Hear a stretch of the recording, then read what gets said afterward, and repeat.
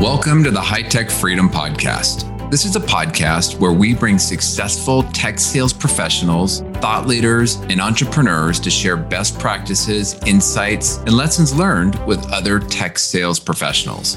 As a sales professional, the more we learn, the more we earn. Once we earn it, how can we put those hard-earned commission dollars back to work to build additional income streams that will create the freedom we are all working to achieve? I'm your host, Chris Freeman. I'm a high-tech sales leader, real estate investor, and lifetime learner.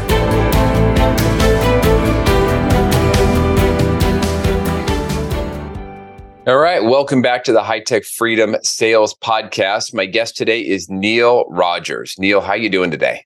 I'm great, Chris. How are you? Oh, I could not be better. A little warm here in the Pacific Northwest, but I can't complain. I'd rather have a little bit of heat than rain. Polar opposites. I'm at the Northeast. Yeah, and where are you based out of, Neil? I'm about 35 miles outside of Boston. Okay. It's over the border in New Hampshire. Okay. But Massachusetts is right there. Got it. So we're about as far apart as possible as we possibly could be.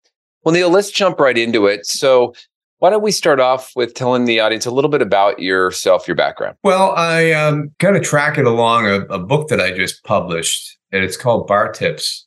And the reason why, and it takes you kind of along my journey.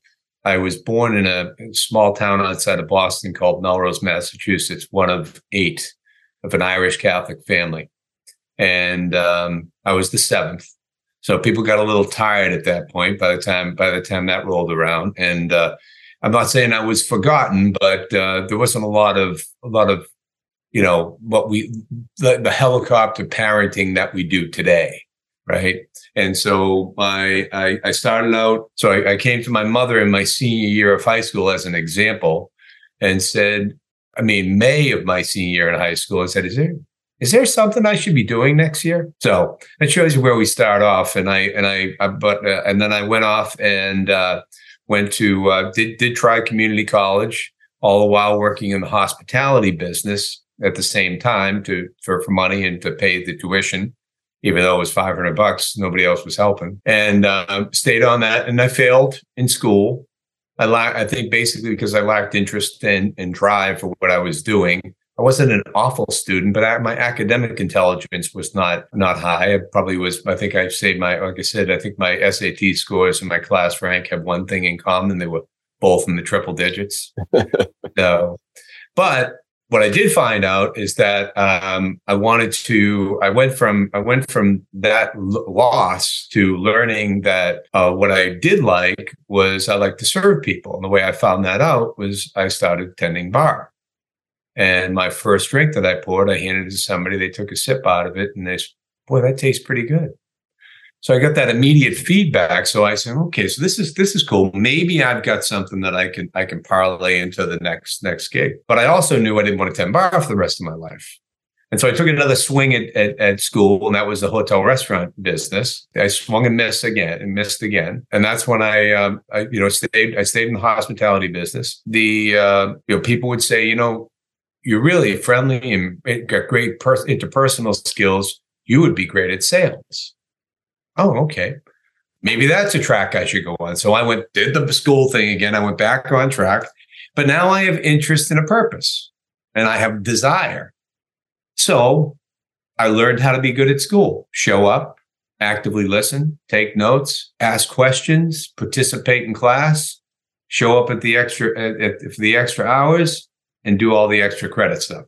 Lo and behold, I've become a successful student. And so I went to, so once I graduated, which took, I played the long game, graduated at 25, and I started selling right away. And I started selling in the food business. So I worked for a food distributor, and used the simple process, much like I did in school: show up, be organized, all these things. And I chipped away, and I went from, I think they gave me $150,000 territory. In 18 months, I made it 1.5 million. That's walking in and out of every kitchen in Boston and surrounding towns. And again, being organized, polite, well presented, all the simple things, all the golden rules mom told you. And then from there, I went into the athletic footwear and apparel business. So I went from, now I'm making money. I finally stopped making some money. I can finally give up my bar job on the weekends. So, because I was starving with what they were paying me, with the commissions you're making at those numbers. And I was offered a job to go work for a couple of friends, guys that I knew that were very successful selling shoes and apparel. But I went down to this total commission job. So now I'm in the entrepreneurial spirit mode. Yeah. So 100% commission? 100% commission. And they gave me a $250,000 territory. And I used the simple things that we talk about. I talk about a lot in the book, and things that in retrospect were things that a lot of the stuff I learned behind the bar, or I honed those skills behind the bar or sharpened them. And I took a $250,000 territory and did in 4 years, I had a $10 million business. And those businesses, it's not like, they're not high ticket items. It's not a $750,000 software install, a lot of shoes, a lot of apparel. Yeah. And then from there, we've been in the last 27 years, my wife and I have had a swag business. So we've been in the promotional products business. We love it. I am the original guy that worked from home, and I'm the original guy with high deductibles. So when people were complaining about their $2,000 deductibles, I'd been staring down 10 grand for years. So they didn't bother me at all. Well, that's really interesting. So you, over that career, right? Really successful. I saw in a note somewhere that there was a few years there where you were the number one rep. Your promotional company has had tremendous growth. I think I saw 240% growth. So obviously very successful.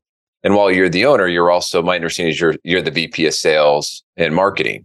So you're very close to the sales side of the business. I'm curious. So based on your experience, your own direct selling, running your business today, what are you seeing that's really separating, the top sales performers, the top 10, 20% from the rest of the pack? I think it's a repeatable process, right? So a golfer is looking for that repeatable swing. How do I take that swing each time and get the positive result? I've discovered over my lifetime, when I stay with my process, I win. And when I don't, I lose. It's really that simple. And what's your business development process? How are you filling your pipeline, and are you being creative? So one of the things I always say, persistence versus tenacity. Persistence sounds like pest for a reason. Tenacity is where you take some creativity and you do something different. So hit them in another spot. Find something different to get their attention in order for them to take that first meeting, buy that next product, do that upsell, whatever that may be. That's what I believe we've been very good at over the years, is just doing things differently, being creative, staying, we do a lot of things that are not digital. We do tangible things. This may come as a shock to you, but direct mail is up. It's doing more than it did last year. And we believe wholeheartedly in sending people things to get their attention. So I think those are the, especially now where you can barely get to see anybody. Right. Right. So how are you going to cut through all that noise that they're getting on a television set and the radio, but mainly on their social media sites or whatever they're doing their Google searches or whatever that may be? How are you going to cut through all that? And yeah. That's what we've been. Well, as an example, we didn't lose it. It imploded. $1 million client last year. And for a company of our size, that's a significant hit, right? Well, we're chipping it away, doing our process, not panicking, staying with it, and not getting discouraged. And we're probably about halfway there. Oh, that's awesome. Well, I want to go back to that because I do ask people, guests on the show, about what's working for building pipeline. What are you seeing that's working to get meetings? And you touched on something that I've been talking about now, just with my own team, is the challenge of getting in front of people, right? Getting that meeting. They're not necessarily in the office, and you talked about sending physical letters. You talked about using promotional items. What right now, what's sort of hot and working in your promotional business where you see people using something that's getting their attention, whether it's a specific product or the way they package or present the product to somehow be creative and get a response? Well, you can really get creative. if you're with the right people, and we are the right people. So you can get where you're designing the box that it goes in. Your full on design of your campaign is on the box. Let me take a step back before I go there. It's not always the cards, the letters, and the gifts. Have you identified who can buy what you sell? Are you wasting your time sending them? Can they? I've got these leads, and I'm following up on them, and I did my emails and whatever. Okay, great. How does that get you? If you're sending something to somebody or sending an email that there's no way on God's green earth they can buy from you or buy what you sell, wasting your time. You're wasting your time. So I think that's the first thing. So I think some research goes a long way, But it's really that you do it. And what we always say, 80% of perfect is just fine. Mm-hmm. Don't overthink it. Just get it in. I was talking to my sister-in-law the other day. And she was talking. My older brother, he's a lot more. He's not as reactive as I am. Let's say it took him almost 2 days to write a paragraph. I think it was to an insurance company or what. And I'm thinking, dude, 80% of perfect, pal. Just go for it. Yeah. Yeah. It's just like, so back to answering your question though, it's like, yeah, I mean, we could, the box, the item that's in the box, but really it's about, there's this theory of 7. You may have heard it. It takes 7 significant touches in order to get somebody's attention. Now that's in my world. I don't even know what the digital world says. How many times are they going to have to see your annoying ad on Facebook before you're going to click on it? I mean, to me, it just annoys the heck out of me, and I don't do anything with it. But if somebody's gone and found an article, and it could be online, that was germane to their business, and you took the time to take your little yellow highlighter, put a handwritten note on it, and sent that, and made it dimensional, right? So throw a pen in there. You don't have to get crazy. We've got these really cool QR code pens. That what they've done is they've made the imprint area big enough so that it can adopt the QR and it's on a flat enough surface so you can get the read. And there's something that made the QR code was dead until COVID. Mm-hmm. Till every time you went into a restaurant, you had to break out your phone and do that. Both the menu. Remember that? I'm still PTSD over it.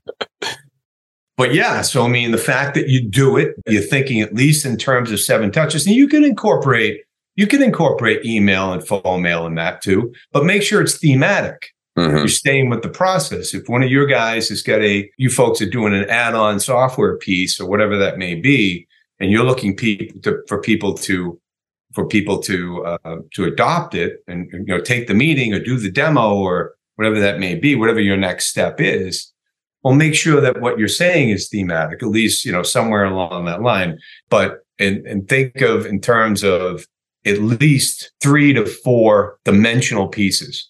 Now, you've got to determine your budget on that. I mean, right. I did this for a company called Hitachi Consulting one year, and their opening silo for an engagement was $250,000. They did 10 reps. Each one had 10 hard to get intos. We did this simple campaign. I think the whole campaign, including mail, which is the biggest part about it in these things, was $10,000. They got 10 appointments of people they would never see. Who wants, so how many times are you going to leave somebody a voicemail? How many are going to send them an email? You're going to craft a more crafty email. What's it going to say? It's going to have some sort of cutesy thing in the subject line, forwarded maybe. Oh, it's forwarded. Maybe I should look at this, or some sort of other trick that they use. And I'm just not about that. I mean, we've always been about, being straight. And so you touched on one thing there that, sending an article, highlighting it, including, you showed in the video some personalized stationery and then maybe throwing a pen or something. The challenge that I see a lot of sellers sometimes have is they're sending out the emails, but they're always asking for something, right? They're trying to get a meeting. And the value of finding some article that you just share and you highlight, and you're not asking for anything. So say, hey, I thought you might enjoy this. I noticed it's sort of similar or connects to your business in some way. You got to give something before you get something. And I think sometimes I feel bad for sellers because there's so much pressure on them to produce immediately that sometimes translates into their process in a negative way. But it's so important. Totally panicking. They get panic stricken.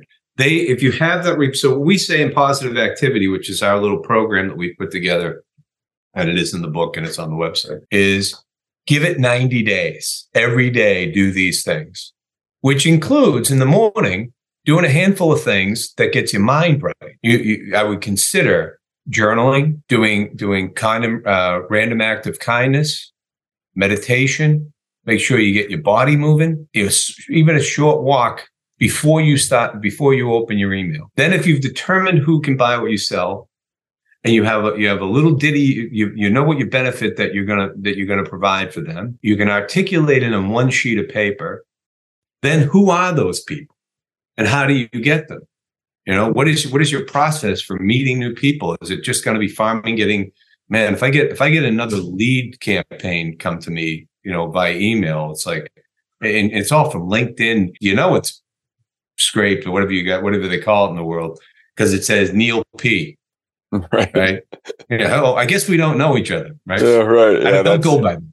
That's why you put the P in your name in LinkedIn. That's a great filter. So then if you have a process and a set up process, so that if you meet somebody, what happens the next day?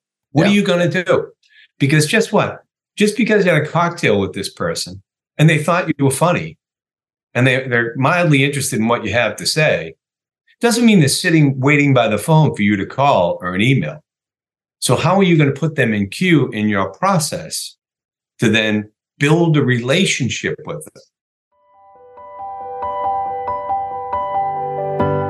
Before we jump into the topic, I wanted to let you know that we just launched a monthly drawing for one of our insulated high-tech Freedom tumblers. Now, I've been sending these out as a thank you gift to each of our guests, and the response has been great. Everyone has a full-size coffee cup, a Yeti, or whatever brand that they might use, but not everybody has the small tumbler that you can put your wine or beverage of choice in. And they're great for the deck, beach, camping, or just keeping your drink warm or cold. Now, I'm not selling these, but I am excited about them. So we decided to offer these up to the loyal podcast listeners by doing a monthly drawing. So if you're interested, go to hightechfreedom.com/mug, that's MUG, and you'll see a picture of the tumbler and you can enter. We'll just collect your name, phone number, and email. And if you do win, we'll then follow up and ask for your mailing address so we know where to send it. If you don't win, your name stays in, so you don't need to re-enter.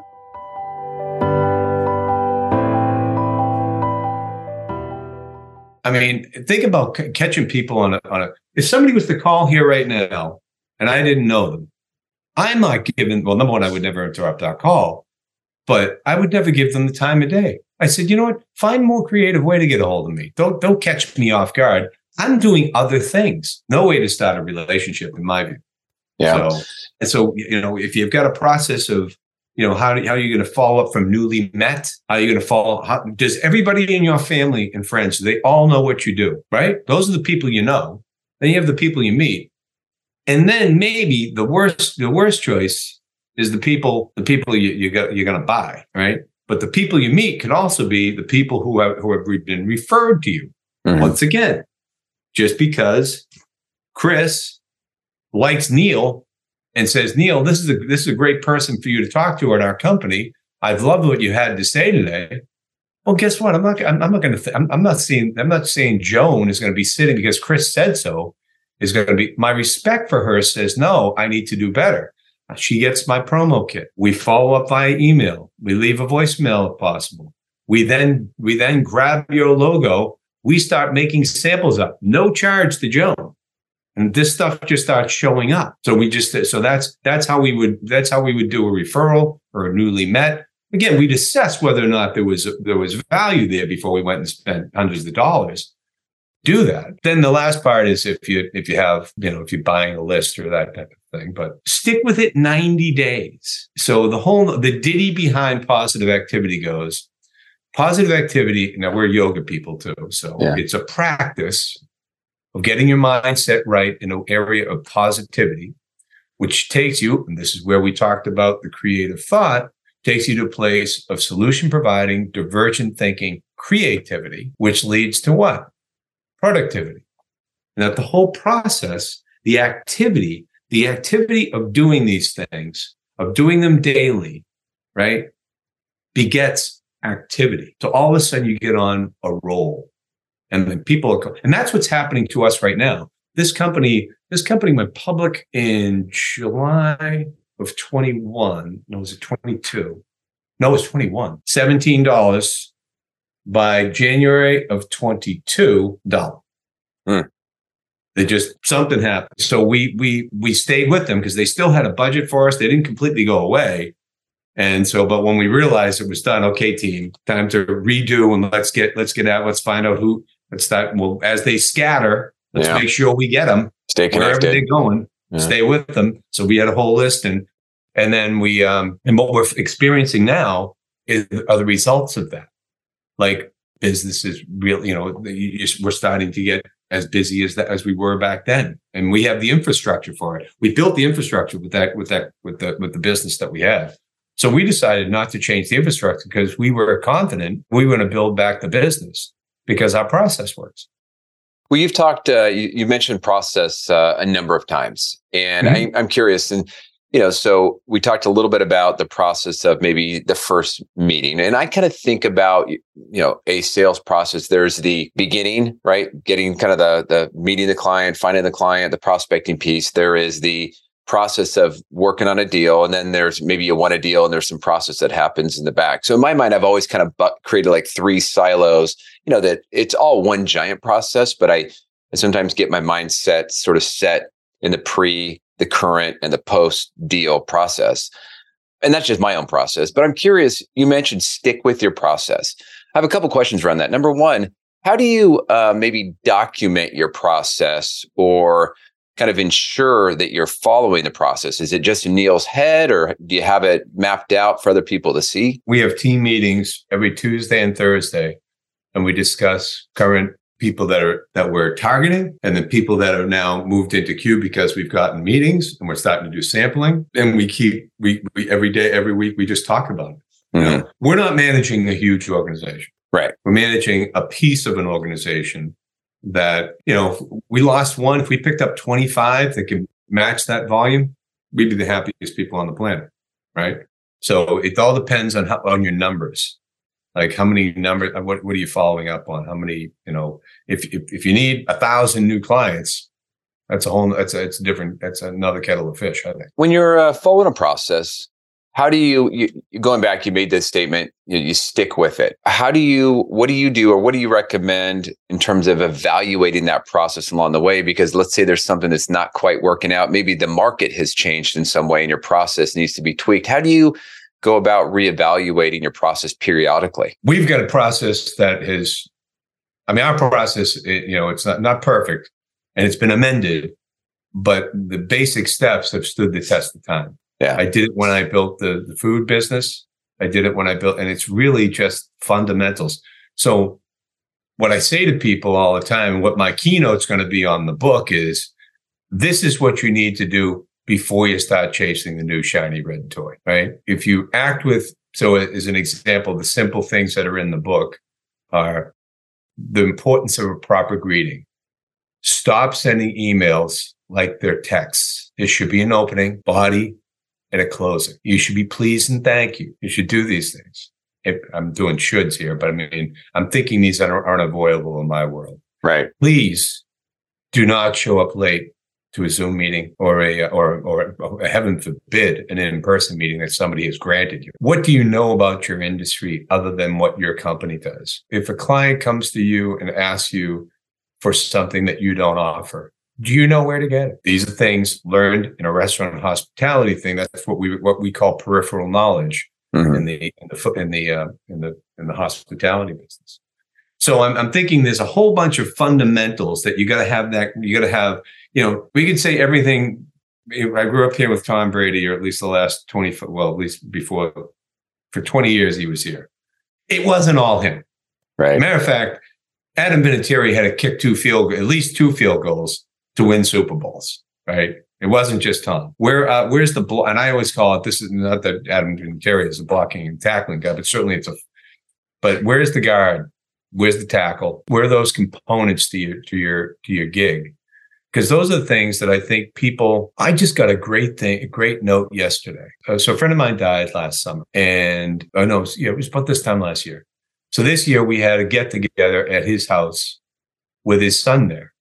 And his son saw that I had written a book on LinkedIn. So I just mentioned it, and he said, "Yeah, I'd love to get a copy." So the next day I signed a copy and I brought one over to him, and he was thrilled and whatnot. So I checked in with him yesterday or the day before, and he said, "I read it.